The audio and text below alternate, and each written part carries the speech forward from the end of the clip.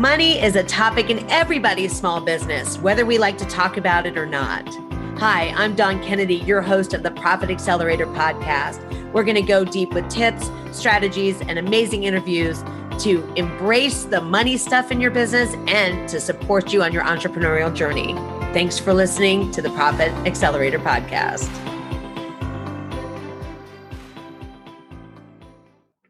Hello, and welcome to this episode of the Profit Accelerator podcast. Okay, so this time we're going to be talking about another structural thing you can do to protect your business revenue every single month and to protect your income.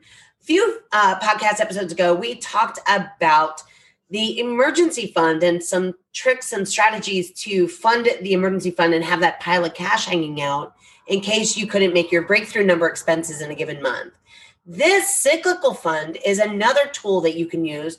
It actually protects not only your regular monthly expenses and your regular income, it also goes another level and protects your emergency fund because it's going to keep you out of that emergency fund because we're going to be taking care of expected costs by saving in a different way. Now, if you have ever had an escrow account in a mortgage, if you own a house, you're actually familiar with this idea of a cyclical fund. It's called something different. It's an escrow account. And basically, if you have a mortgage that you have to pay a payment that includes your insurance and property taxes, every single month you make a small payment as part of your mortgage. It's all rolled in there. You don't even really see it.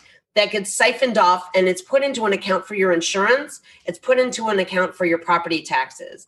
Then when those bills are due either annually or semi-annually, all the money that you need to pay those premiums and those taxes is all sitting there in that account. And then they just release that money and pay those premiums and things for you. It's called escrow because it's being held by a third party. And the reason they do that is the mortgage servicers, they want to protect their investment. If you don't pay your insurance or you don't pay your property taxes, you increase their risk dramatically that something could happen to their interest, which is, of course, the house until you pay it in full.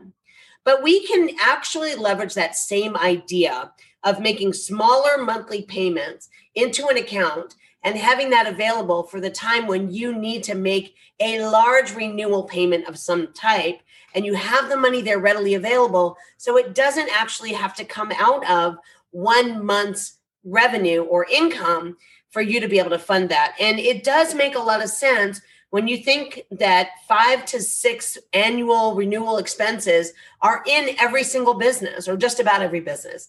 And some of them can be quite costly.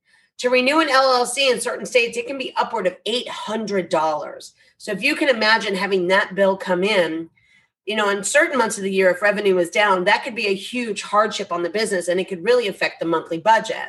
So what we're going to do is we would divide that up by 12 and we'd make a smaller monthly deposit. So instead of having an $800 bill, the bill each month would be less than $80 and it would go into another account. The thing is we're talking about our expected costs. So we need to know what those are. We start by adding up all of the expected annual things and semi-annual things that we renew and pay for. So for example, do you have annual domain and website renewal fees? I know that there are some places that have PCI compliance fees, some places that have, you have to do an SSL certificate every year. Some places have annual domain fees. So those would be considered fees that would fall under the cyclical fund concept. Membership fees, what organizations you belong to? Are you in the Chamber of Commerce? Is there a professional organization that you belong to? Something where, it's $200-$300 a year that you would want to roll in there. How about some of your subscription renewals? So a lot of people will take an annual subscription because they save quite a bit over a monthly fee. And I'm saying quite a bit. I've seen 25% savings if you buy it for a year. Subscription renewals, though, when they come up, can be quite a hit to the budget, several $100s at a time. And then what about any license renewals? Do you have any professional license renewals, business license renewals? Do you need to renew your LLC? Do you need to renew a law license, an insurance license? Do you need to renew a business license locally? Do you have tax things that you have to pay annually? If you do, all of those bills, fees, need to be rolled into one big number, and we need to know what that number is. And then we would divide that number by 12, and we would understand if I just deposit this amount each and every month over the course of a year, when those fees became due, I would already have the money. It would be sitting in this account over here, and I wouldn't have to actually generate that revenue in that calendar month to pay this additional expense.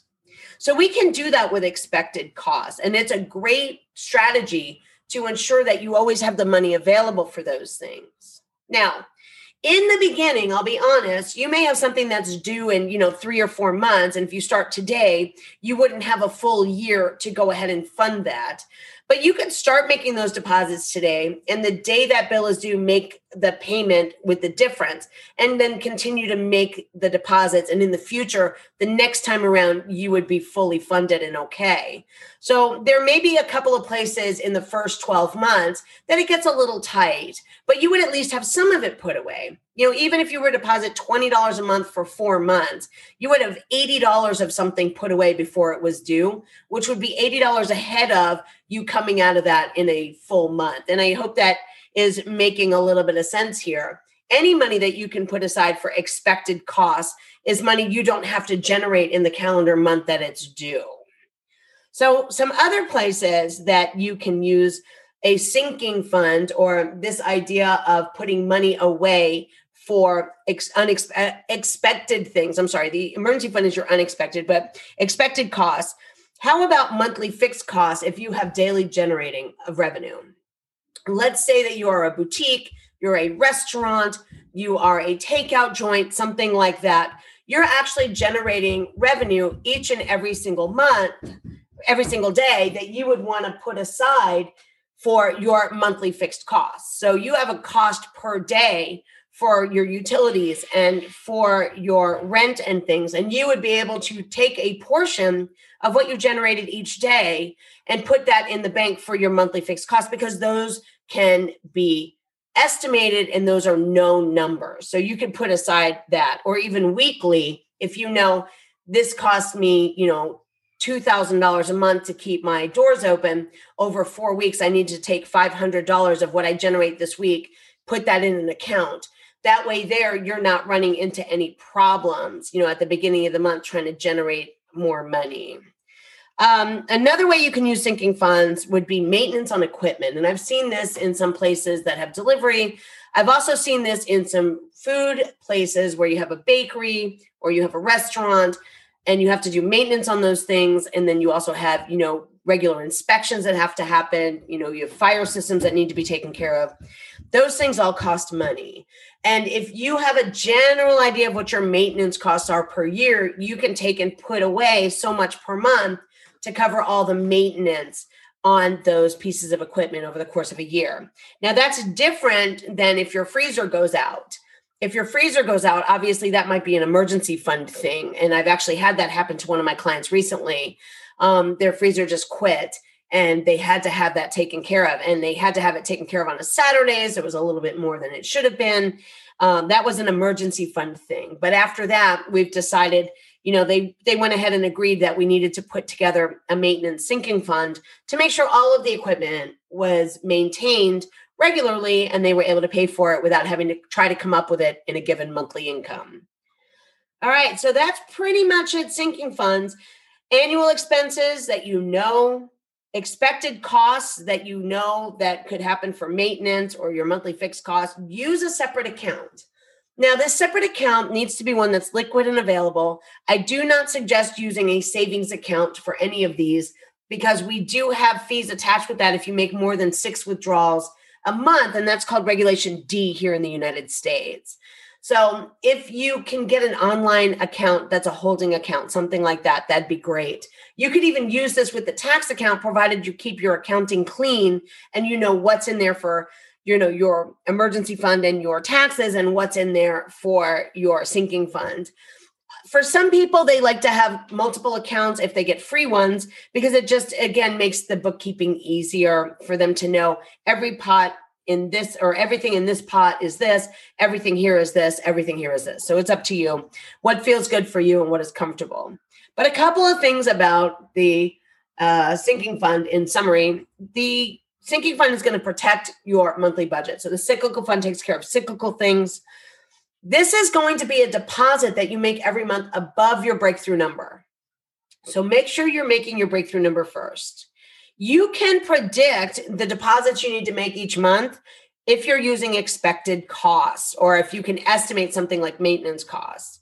And the nice thing is when you have a pile of money available to pay for business licensing fees, and they can pay for maintenance and they can pay for fixed costs, guess what? You're staying out of your emergency fund. That pile of cash that you have for your emergency fund, it's just sitting there, hasn't had to be tapped into. It just sits there and does its thing. You don't need to get into it because, again, you want to have a real understanding of what's emergency and what isn't.